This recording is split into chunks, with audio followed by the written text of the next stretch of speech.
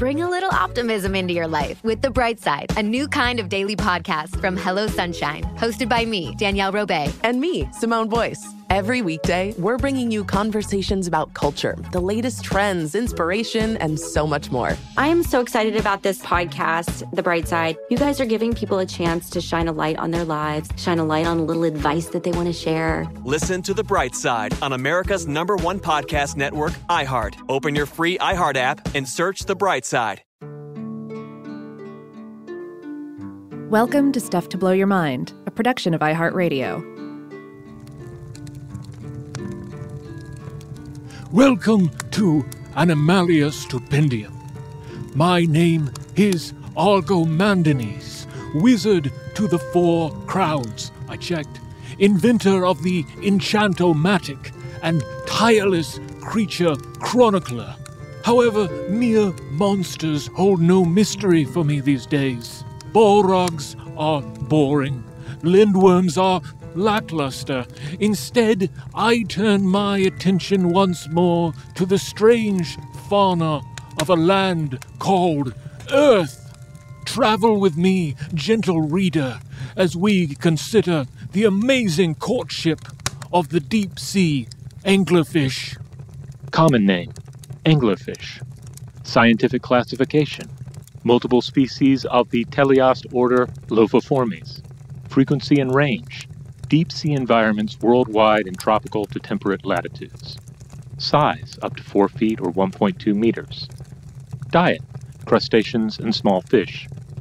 Treasure hoard, male breeding partners. Challenge rating, 3. To be sure, there is no singular deep-sea anglerfish. In fact, there are more than 200 known species.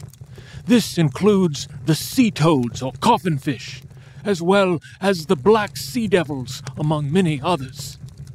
These outrageous names, of course, stem from the sometimes frog-like and sometimes frightening appearance of these bony fish. Meals can be scarce in the deep ocean, and so many species boast adaptations to help them eat any suitable prey they might encounter. This includes large mouths, large stomachs, and long, needle-like, translucent teeth, piercing damage.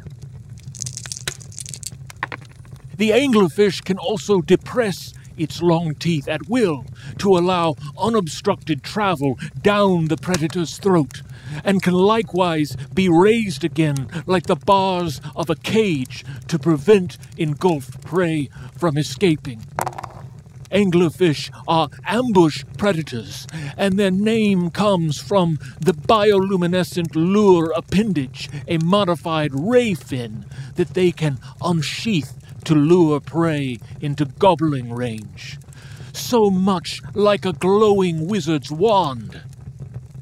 The lure is actually powered by symbiont photobacteria, which reside in the lure by the millions. How they first acquire the bacteria long remained an open question, with scientists unsure if developing anglerfish encounter them in the open ocean or are inoculated with them by a parent during spawning. But some recent research points more toward the former. Either way, it would appear to be a mutually beneficial relationship, as the bacteria benefit from protection and nutrients as the angler moves throughout its environment. But today is Valentine's Day, so we must speak the love language of the anglerfish. Mating check. Again, there are numerous anglerfish species to consider, but many species boast extreme sexual dimorphism. The female is larger and fiercer by a considerable margin, and the male's main purpose is to provide sperm for sexual reproduction. For black sea devils, the male is free swimming, but doesn't even feed as an adult. In other species, the small male is parasitic in nature, attaching to the female's body and fusing with her. See, just as prey encounters in the deep ocean are rare, so too are mating matches.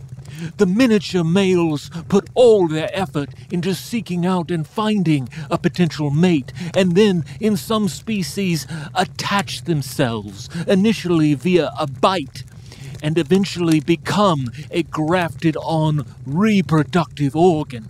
Such devotion!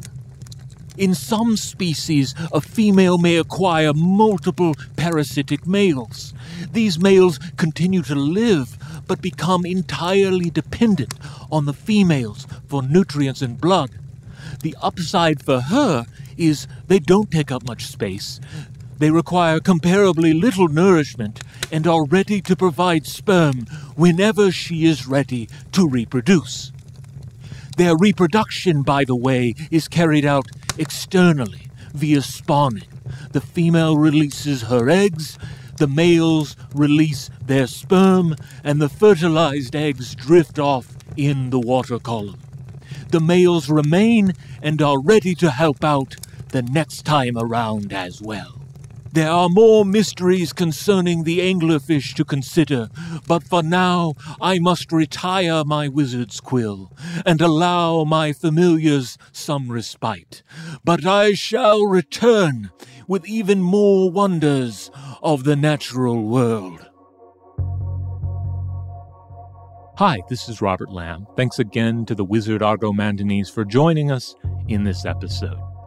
Sources for this episode included Oceana.org, the Monterey Bay Aquarium, Emily Osterloff's The Bizarre Love Life of the Anglerfish, published on the website of the Natural History Museum, London, L.K. Ward's Meet the Tiny Bacteria That Give Anglerfishes Their Spooky Glow, published 2016 on Smithsonian's Ocean, and Krishna Ramanuja's study eliminates link between anglerfish bacteria, published 2019 on the Cornell Chronicle.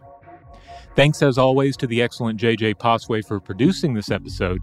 And if you wish to contact Agromandanes with recommendations for future episodes, you can send an email to contact@stufftoblowyourmind.com. Stuff to Blow Your Mind is a production of iHeartRadio. For more podcasts from iHeartRadio, visit the iHeartRadio app, Apple Podcasts, or wherever you listen to your favorite shows.